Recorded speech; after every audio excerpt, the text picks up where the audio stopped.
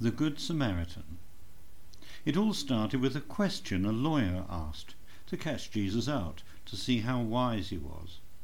He wasn't sincerely interested in the answer. As a good lawyer, he wanted to score a point. But it was a good question, maybe the most important question in our lives. What do I have to do to go to heaven? Or, in a more personal way, God, are you happy with me? Jesus took advantage of this pretentious lawyer to remind us of the law inscribed in our hearts. We are created to love God and our neighbour. This is the way for us to be happy and to make it to heaven. If we're not happy, it means that we're not loving God enough. The more we love God, the happier we are.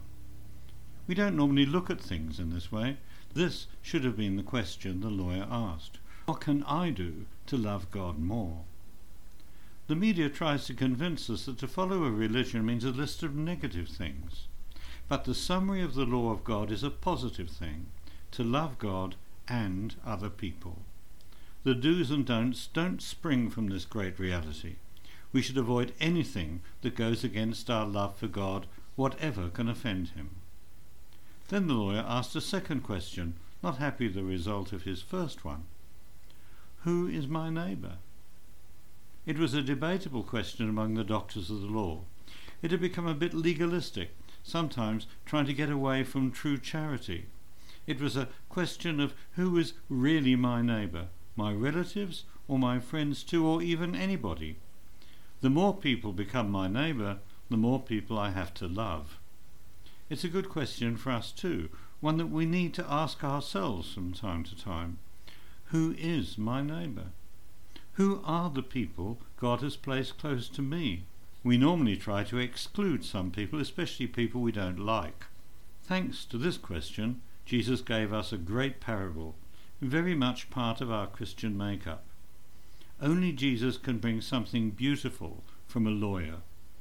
This is the heart of the gospel, where we recognise as true Christians.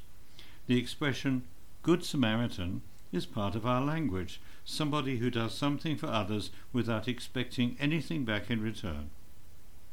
Are we truly Good Samaritans? We're normally very utilitarian, constantly thinking about what people can do for us. What can I get from this situation? We need to change our outlook. Instead, we need to ask ourselves, what can I do for others without getting anything back? We criticise the priest and the Levite who passed by on the other side of the road, but what would happen to us if one night we find someone lying on the road? Would we stop? We'll have plenty of excuses to keep going. It could be a set-up to rob us. He must be drunk. I'm in a hurry. I have enough problems of my own. Recently, I was talking with a parishioner who had an accident at night and nobody was stopping to help her.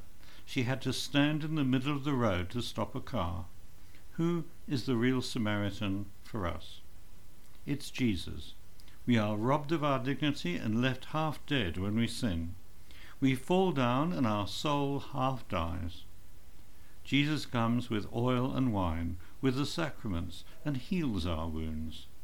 We need first to recognize what it is that's robbing us of our heavenly treasures, and secondly, how we can let Jesus heal us to bring us back to the eternal inn.